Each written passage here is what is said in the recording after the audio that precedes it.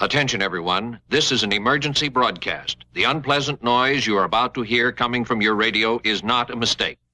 Please do not turn off your radio, but turn up the volume on your receiver as high as it can go, so that you can make the sound we broadcast as loud as possible. The monsters will now start attacking Tokyo.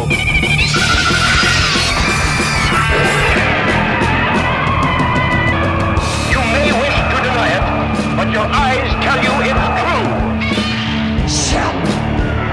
I'll turn up the sound so you can hear the monsters dueling to the death.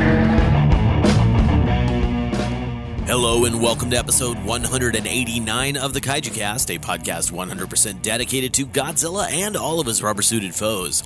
My name is Kyle, and this is the second episode of November 2016, and our Daikaiju discussion for The Magic Serpent, which is less a kaiju film and more of a fantasy flick.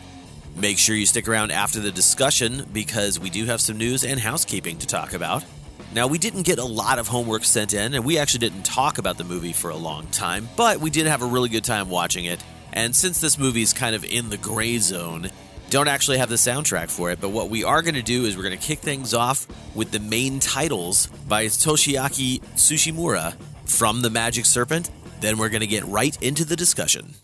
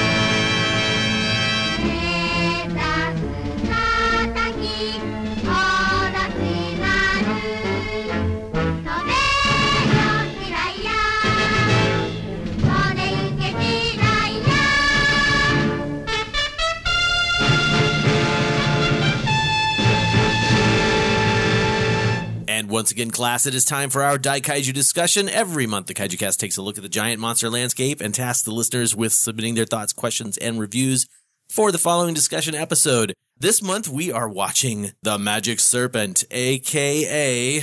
El Serpent Magico. Kairyu Daikessen, which roughly translates to The Great Dragon Battle. It was directed by Tetsuya Yamauchi. It was scored by Toshiaki Tsushimura. And it was released in Japan on December 21st, 1966, and then subsequently released directly to television by American International Television in the late 1960s.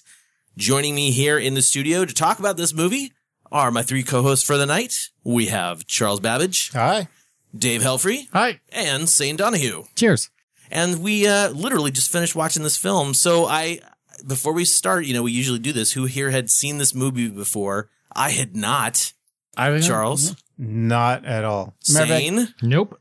Dave? I think I was the only one. You're the only one, man. Back on I don't know, it was like KHJ TV or KTLA TV back in Los Angeles, Yeah. Saturday afternoon creature feature.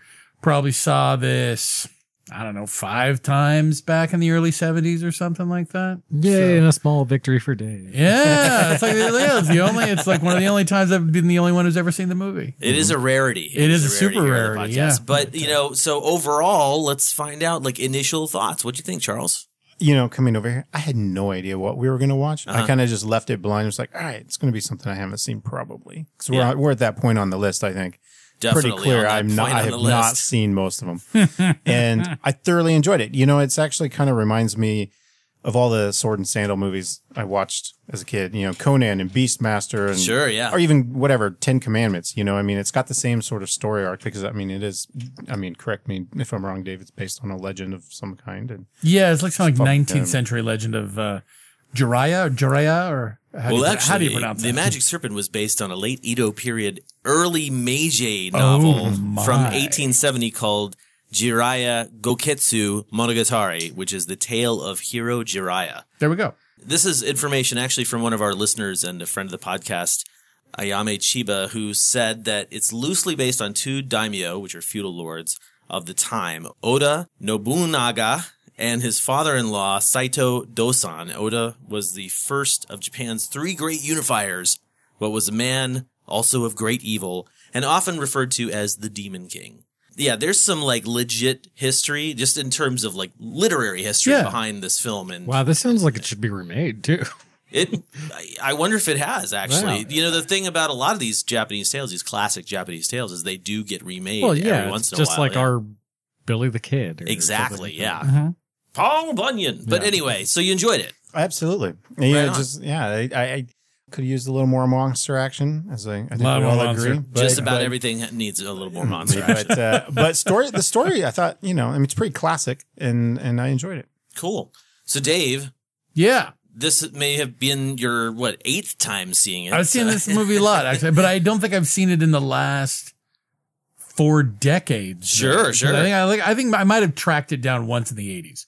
So how much of it did you sort of recall? Because we were watching the Japanese version. Yeah, quite a bit of it. There were a few scenes where, I don't remember the ghosts of the dead ancestors showing up and going like, "Hey man, we're still pissed at you." I don't remember that scene. If that wasn't in your scene, I can see why they cut it.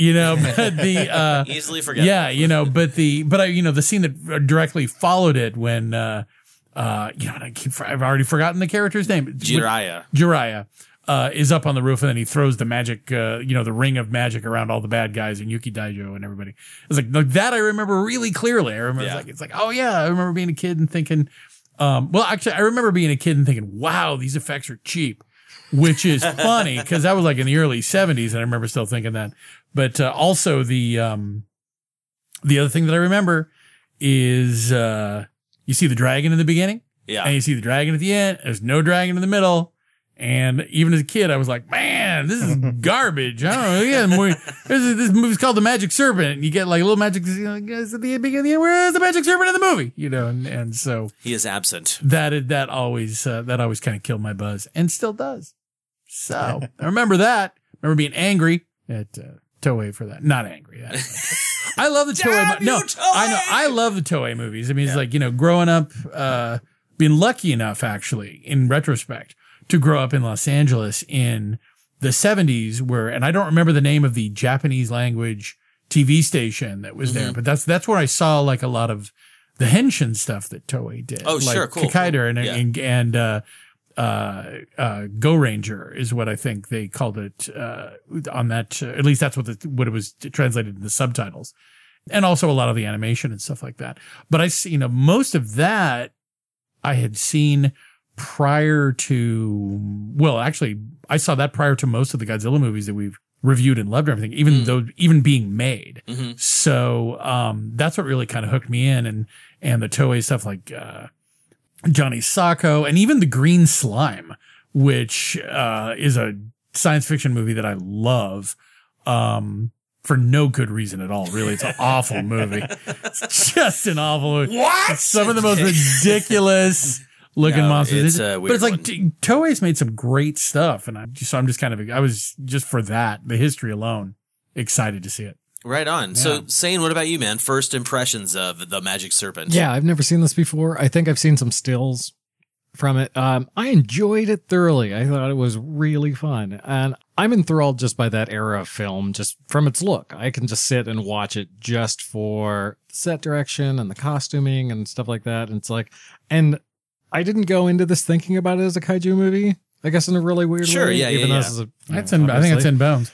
And so I didn't even think about, there's a monster fight coming up at the end of it. I was just literally enjoying it, much like the Daimajin. Nice. I was actually enjoying the historical fantasy of it. Awesome. No, yeah. I absolutely wanted to bring up Daimajin about in relation to this, because this is actually the same year. Yeah. The same year that this came out. The 3 Daimajin films came out from Daiei.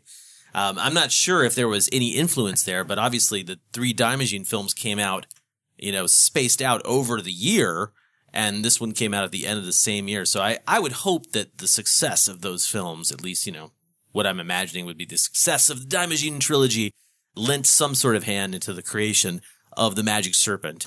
I also really enjoyed the film. I completely can see those flaws, and like you said, Sane, sure. I love movies from the 60s, even the film stock. Yes. You look at it and you see those colors in the film and you're like, I know where I am. It's like a warm, cozy Showa era feeling you get. Overall, I thought the story was good. I thought the effects were pretty decent. We'll get into a little bit of that a little bit later, but definitely something that I would I know it's tertiary in terms of giant monster movies. You've got your Godzilla series, your Gamera series, and then you've got your outerlying giant monster stuff. And this is really something best. Outside of even the standard kaiju stuff. This is a fantasy film, really. Mm-hmm. In fact, I actually asked Ayami Chiba earlier today. I was like, where do you see this movie? Where do you see the Daimajin trilogy? And she had a very interesting comment. She's like, past movies, we usually refer to those as fantasy films. Present stuff is usually horror films, and then science fiction films are like the future stuff, which is, it's just kind of an interesting idea. I'm not going to explore it any further in here, but for sake of this being an ancient Japanese tale set in the past, it's a fantasy film, less so than a science fiction film, of course. Anyway, I really enjoyed the characterization in this film. After a while, I was like, wow, are they going to actually be able to bring all of these guys in? And they did. It was a really tight story. Well, let's talk about some things that we didn't care for. What would you say your least favorite aspects of Magic Serpent were, Charles?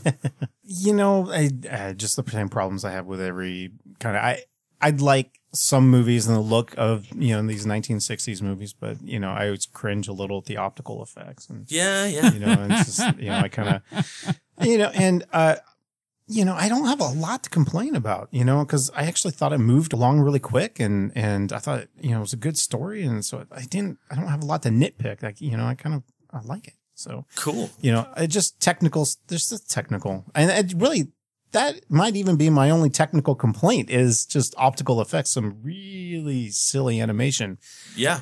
Flying. I'll actually, that's probably going to be my biggest complaint about it too. But, I think we could all say we wish there were more monster. More monster action. Yeah. But you know what? I mean, I can't even really nitpick the costume stuff. I didn't, the suitmation stuff looked good enough for, I guess, what I was in the mood for, I'd say the suits, I thought it was just fantastic. as good as Dai's. The dragon suit looked great. Yeah. I thought they both did. I thought the giant chicken toad looked great. I know. The only thing the only beef I have with the chicken toad is, no, I like the eyes. Dude, we're talking about the mid-60s. I'm going to cut them a little slack on the eyes with the lights inside. Yeah. It's the weird spikes on the butt. The butt spikes. Yeah. So it's as if a peacock that's a lifestyle had lost choice. You can't give it. A peacock had lost its feather. I was going to say the only thing I think you could really see like the flame plate in the mouth when it's breathing fire. Other than that, and sorry, I don't mean to step over Dave here. No, it's get into it. Even the optical, they're so charming. I don't even really find any flaw in them. They're so I'm stretching here cute. to nitpick. I mean, kind of. I'm going to back that up though for a second because this is Toei. Toei has a fantastic animation department at this time of their existence. Yeah. So could have been better. Literally the shot of Orochimaru flying in on the flame ball. That could have been actually animated. Like the flames could have been animated. Yeah, I can't see them not doing it. I think that's maybe the one shot that is my biggest complaint. And it's like, okay, that one makes me cringe a little bit. Even in the beginning when the wizard's jumping from one side of the cliff, I thought that was fine. I thought that was fun. So I guess I've seen enough kind of weird fantasy martial arts movies that's the way they all look. So I just enjoyed it for what it was. Yeah, totally. I know the question is, what didn't I like? But I have a hard time. Or what would you change? I don't even know that there's that. Yeah, it's add more, a little better animation there. But I love the set. I love the set design too. I mean, there's a nice feel about it where it's it has this element that I like about like Hammer movies.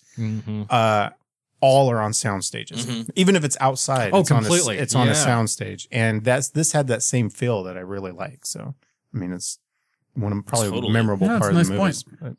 So, Dave, what's your negative aspect of this film? I kind of, I sort of agree with Charlie, what Charlie was saying about the opticals a little bit, but I think I'm more in Saints camp with that's just sort of like how it felt and everything. And even there's a lot of, the opticals specifically, I can think of movies that were made 20 years after this movie that the opticals are no better. But true. like Lou Ferrigno. Megaforce I was gonna or, say, something like, The Lou Ferrigno Hercules. or even like, even some of the lightning effects in Hellraiser and Yeah. things like that are just so Yeah. bad.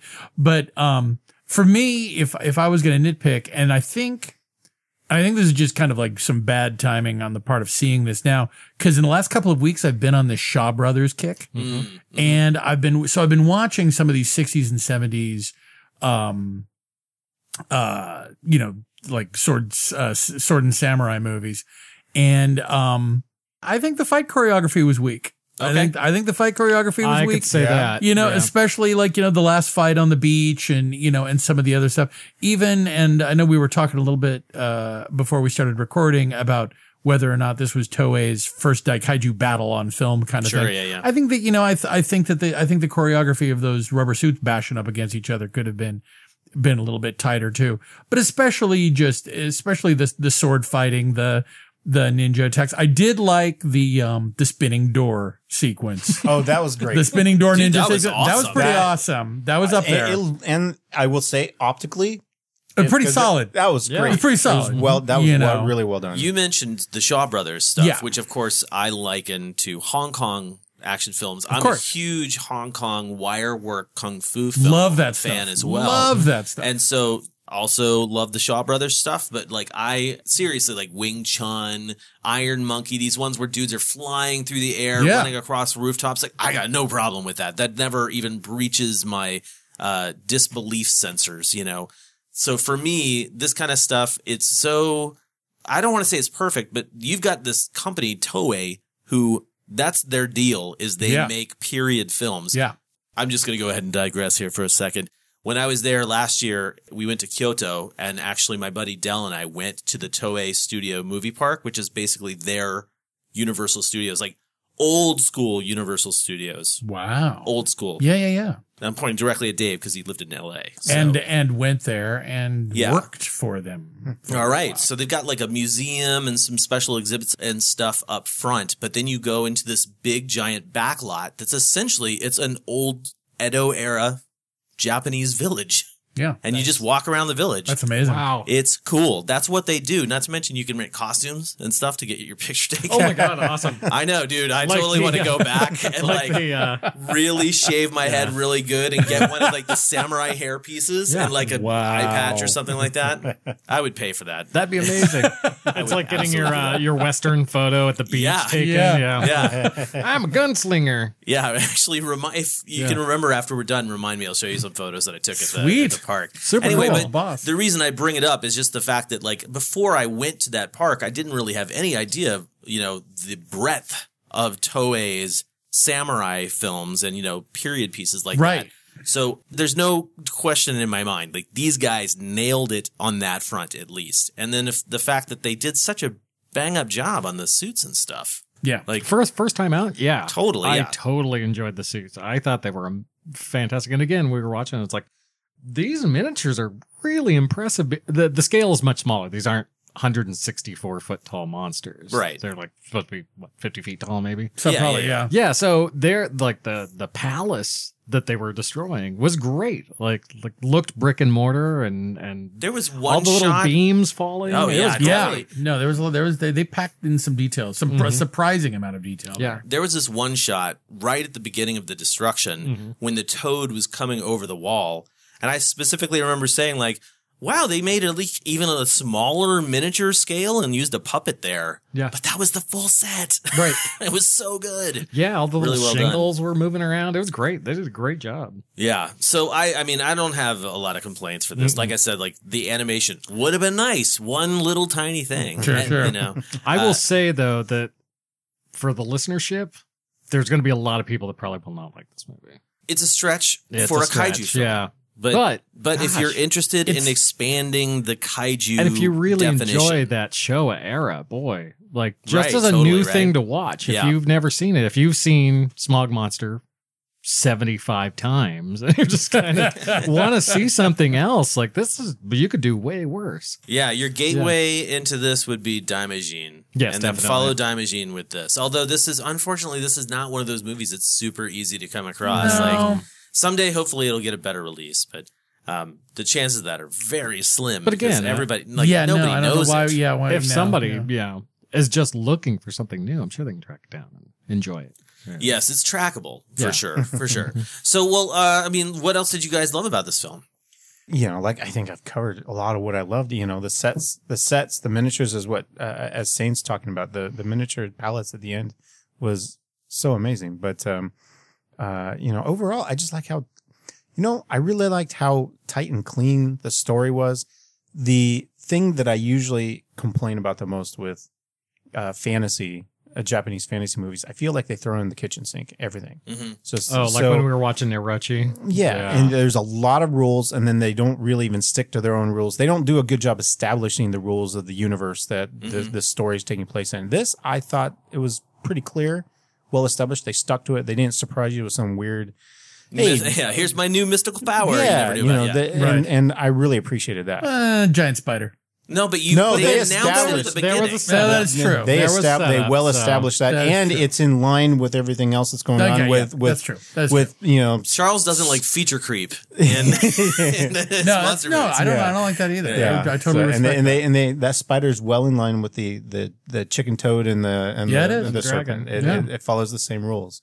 So totally putting you guys on the spot right now. Can you think of any other Showa era fantasy films like this that you guys have seen? Whoa. Because that was earlier. I was like, I think this is the only one. You Other know, than This- Daimajin. However, there's another film called The Lost World of Sinbad or I have Samurai seen Pirates. something It's got around different that, names. yeah. What? Yeah, it's got Toshiro Mifune in it. I think What? Toho did it. It's Yeah. not as fantastical as this, but still counts as a fantasy film. Man. Yeah.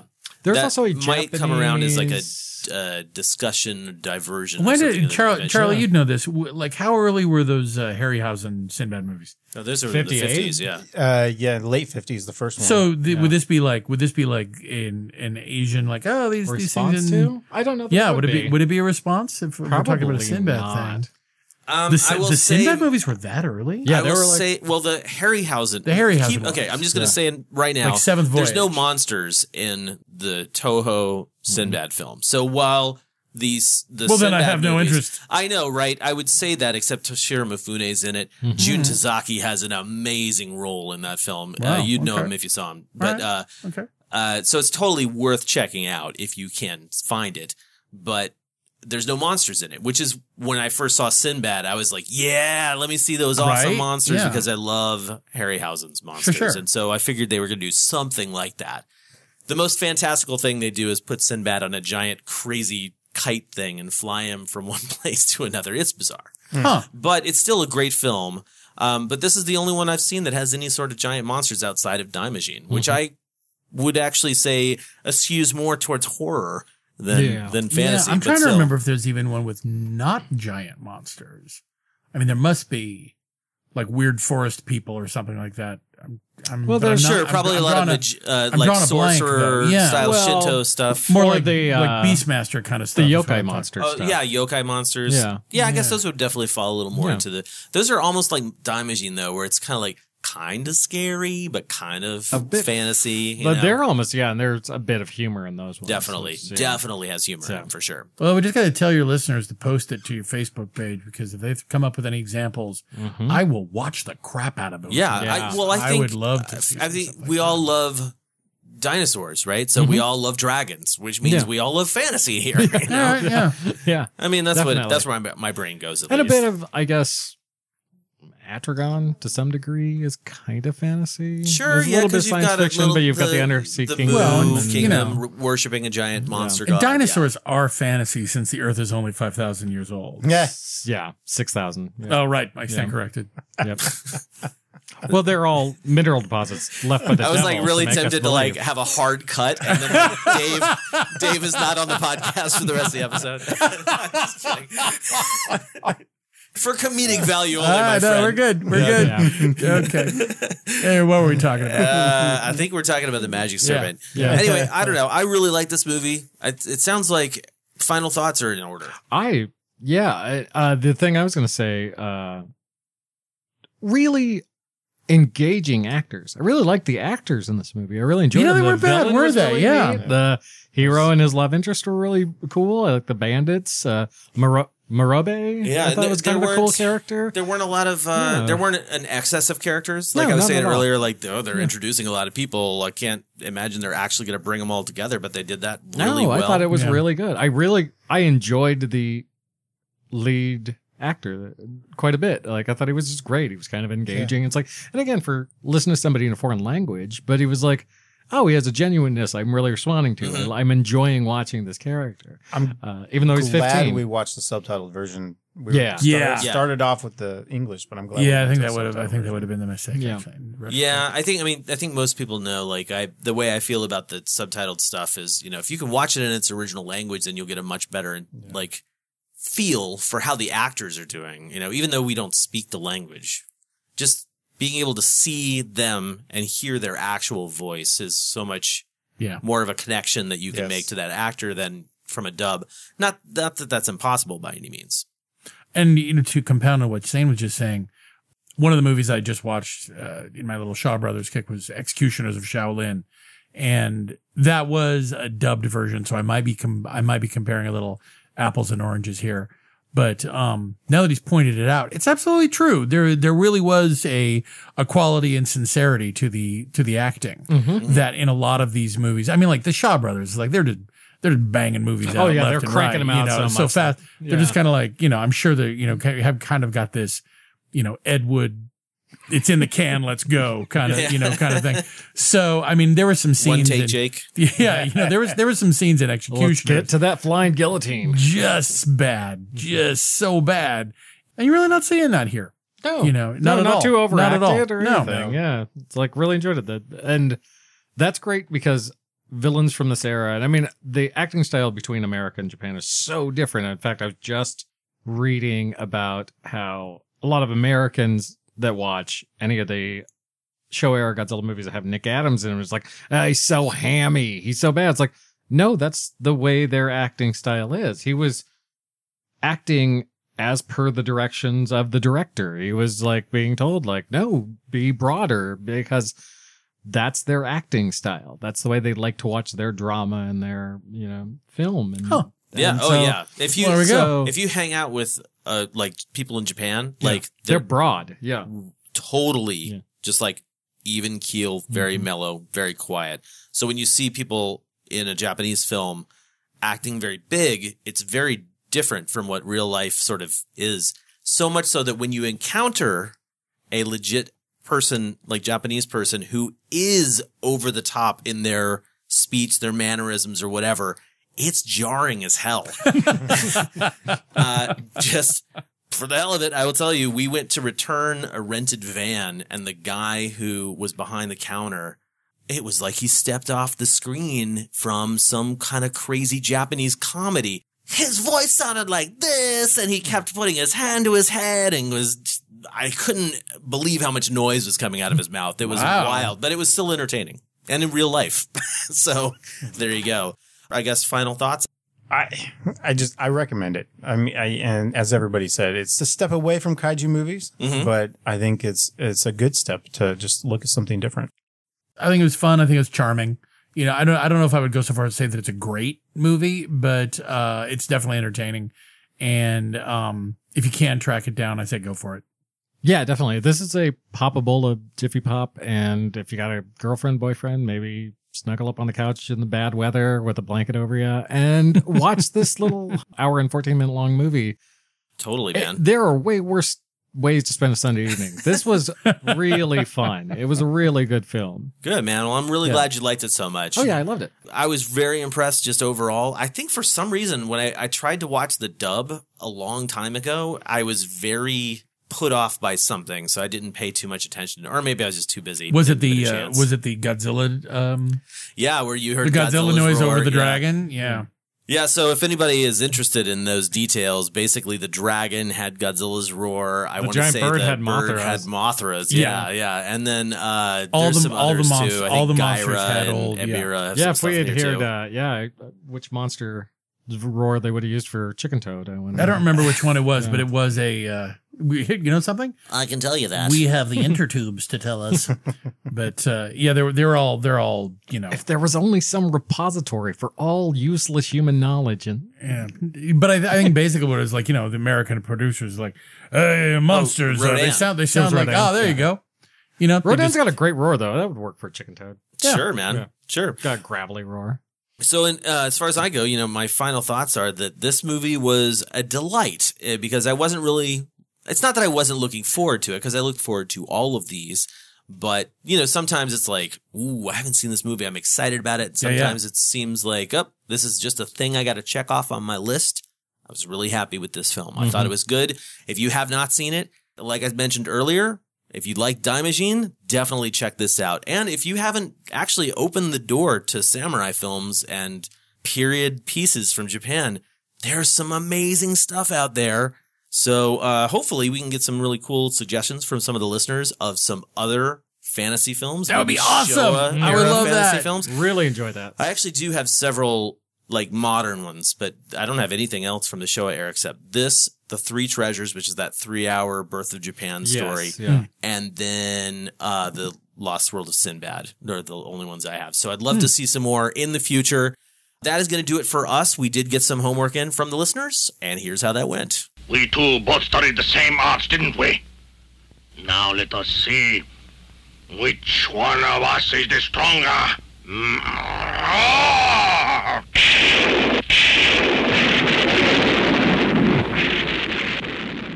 Michael and his fiancée sat down to watch The Magic Serpent and were really looking forward to it. They were able to find an unusual version on YouTube that spliced the American International Television version with the deleted Japanese scenes. Once the realization set in that this was going to be a samurai film, Michael already knew what was coming. A samurai movie with minimal kaiju battles. This was okay, though, because the film is pretty enjoyable. Magic Serpent feels like one of the weaker Shaw Brothers films. Five Deadly Venoms, this film is not. But it has its moments of ridiculousness that make it just as memorable. Not every movie shows a hero survive a decapitation within its first act. Magic Serpent isn't bad by any means, though. The fights are action-packed and the characters are enjoyable. Michael's knowledge of Japanese folklore is rather weak, but he could tell that this movie is a mashup of a few different legends. Because of his lack of knowledge on the source, he won't criticize it on its ability to stay or stray from its source. The kaiju battles were fun, but over very quickly. Michael had to re-watch the finale because a trip to the kitchen made him miss it. Like many non-Tsuburaya kaiju costumes, these fall a little bit flat. They aren't horrible, but 1966 gave the world much more impressive kaiju. Daimajin and the Gargantuas are the first to come to mind. Overall, it's a solid action film, but a subpar kaiju film. Michael wouldn't recommend it to a kaiju newbie unless they already had a love of samurai films. Though it's far from great, Michael will be tracking down a copy for the sake of completion. Adam notes that although The Magic Serpent is clearly a film aimed at children, this Japanese fantasy epic really pushes the boat out in terms of production values. You have an adult subplot involving a traitor overthrowing a castle which is straight out of a samurai film, some impressively destructive kaiju monster fight scenes, and an action-adventure type narrative that may have inspired George Lucas when he made Star Wars. This production looks big budget with everything put up on screen and celebrated. The costumes and set are quite fantastic, and even the special effects don't disappoint. With a mix of men in monster costumes and scenes of flying heads and magic spells and the like, The Magic Serpent is an involved and involving fantasy film, and one which really grabs the viewer's attention. Mike Keller owns both a Toei video letterboxed VHS of Kairyu Daikessen and a washed-out pan-and-scan public domain DVD of the AIP television dub of The Magic Serpent. For this viewing, Mike synced both up using his VCR, his TV, and portable DVD player so that he could have the best possible video presentation and still understand what was going on. Just call him MacGyver. The only drawback to this setup was that he had to hear the Toho monster sound effects that AIP stuck in place of the original monster roars, And he also had to pause the DVD for the longer title sequence of the Japanese version showing Dojin Hiki raise Ikazuchi Maru to adulthood. Mike finds The Magic Serpent to be a completely unpretentious and entertaining film, and he tends to like it more every time he sees it. Of course, its production values are below what both Toho and Daiei were doing at the same time. Mike mentions that the optical effects are especially bad, and it's very annoying that the spider's legs don't move. But what the film lacks in visuals makes up for in heart and enthusiasm. Obviously, Mike says, the feudal Japanese setting combined with giant monsters and fantasy puts this in the same category as Daiei's Daimajin films or the TV series Kamen no Ninja Akakage. While Mike says that the film may not be as good as those epics, it's at least a far better tokusatsu effort from Toei than The Legends of Dinosaurs ever proved to be. Mike notes that the narrative task of moving the action forward results in some things that don't make much sense if you have to think about them for too long. Specifically, Mike says, why is it that almost everyone is so in the dark about their childhood, but they've waited until their early 20s to ask or even try and find anything out about it? Why, especially, is Ikazuchi Maru unaware of who his father is when he was at least 8 years old at the time he was rescued? And why does Dojin Hiki make no mention of his previous student gone bad until it's time for Ikazuchi Maru to graduate? But here's the real kicker. Remember the scroll with the secret of ninja invisibility that Ikazuchi Maru pulled out from behind the fire god's right eye at his dying teacher's request?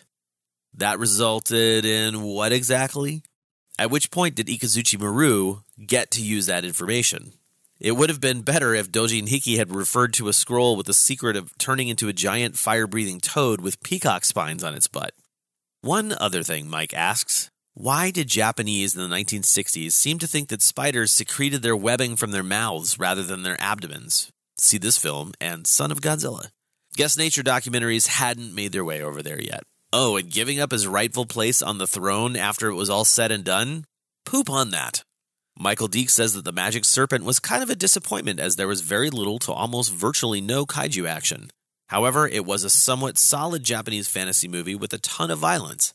It feels a bit rushed as it fails to explain things such as how Ikazuchi Maru was able to survive having his head cut off.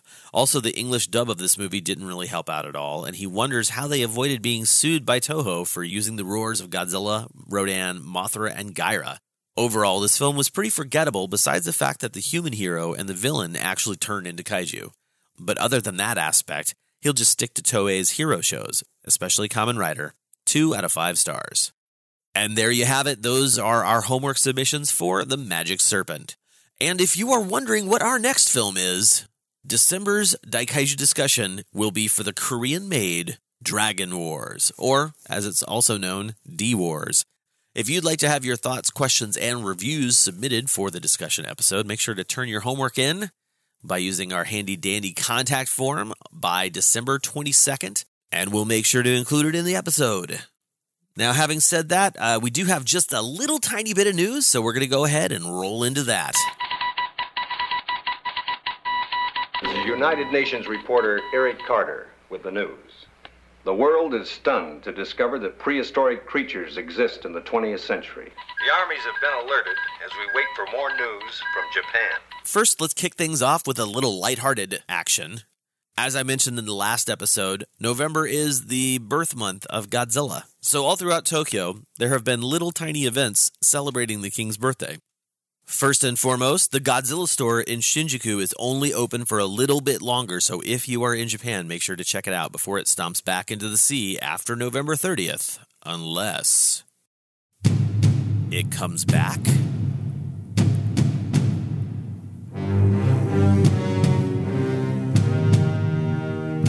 Alright, well, here's hoping. Don't get your hopes up, though, but hope, seriously, Toho, if you're listening, I have the perfect place for this store.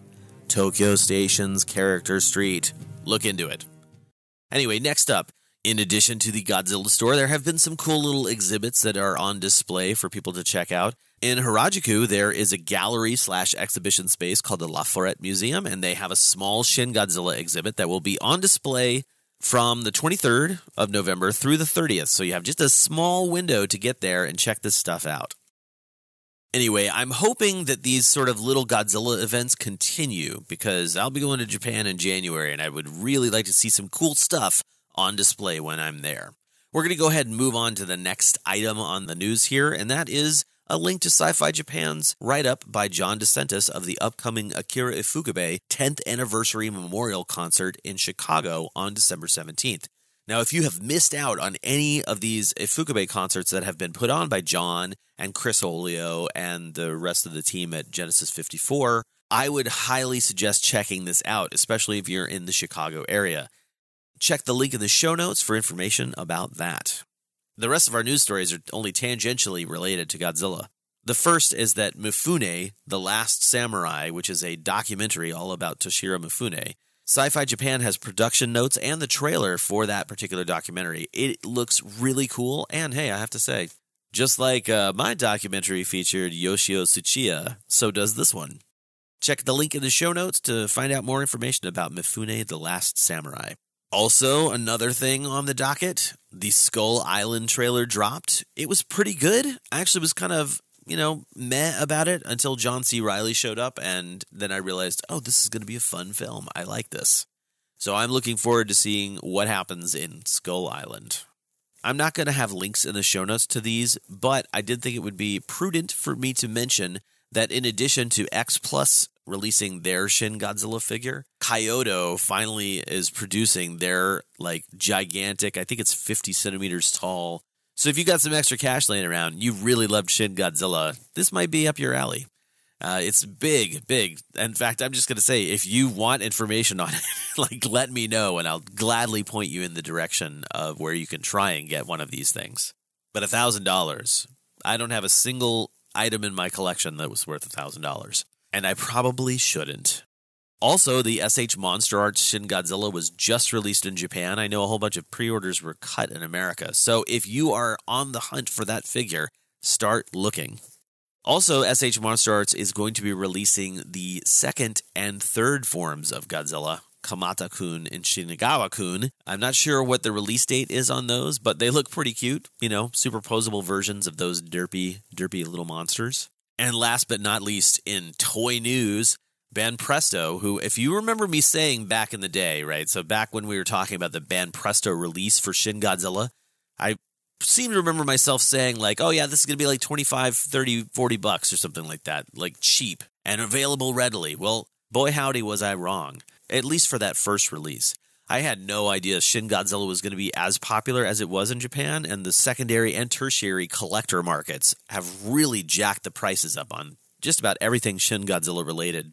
So if you didn't feel like paying $300 for one of these Banpresto figures, thankfully, they are reissuing them in 3 different variants. There's sort of a standard variant where the tip of his tail looks a little different. There's the purple fin variant, where it looks like he's about to unleash his photon beams or radioactive breath.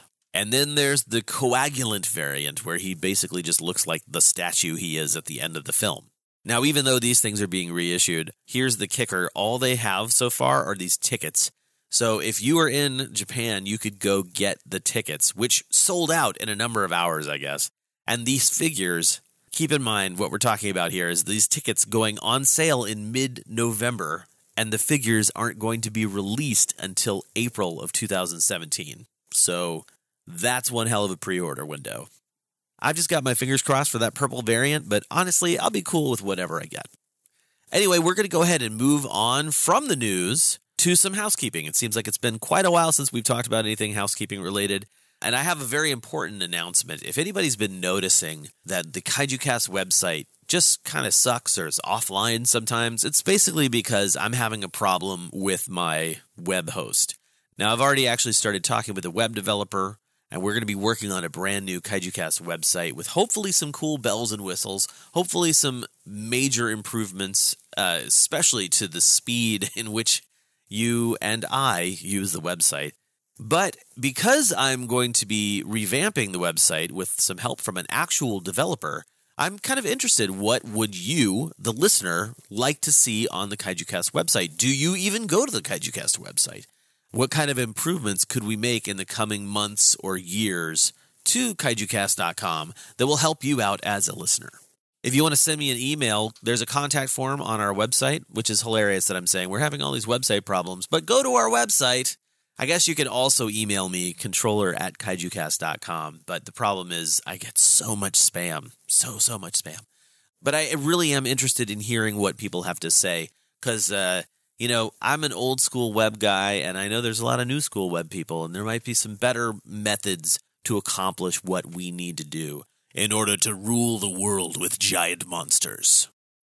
Well, I think that's probably going to do it for the episode. Not too long, right? I think the other thing I was going to say is we're probably going to have a Yak Attack episode soon. We haven't done one of those in a really long time, and I feel like it's been a while since I've been able to connect with some of my peeps. So hopefully we'll have one of those in mid-December as sort of like a bonus episode. But anyway, I'm just going to go ahead and close out this particular show with saying, if you found the KaijuCast through iTunes or some other podcast directory, make sure you point your web browsers to KaijuCast.com to see what we're all about. You can get all of our episodes there because iTunes and our website don't play super nice, so only like 50 of them are up there or something like that. Anyway, KaijuCast.com is also where you would find helpful links to all of the items we talk about in our news, all of our links to our own social media stuff like Facebook, Tumblr, Twitter, YouTube, Instagram, those kinds of things, and links to our friends' websites like Sci-Fi Japan. Now, before I let you go, I'm going to close this episode out with the AIP version of the ending credits to The Magic Serpent. So until next month, Ja Mata.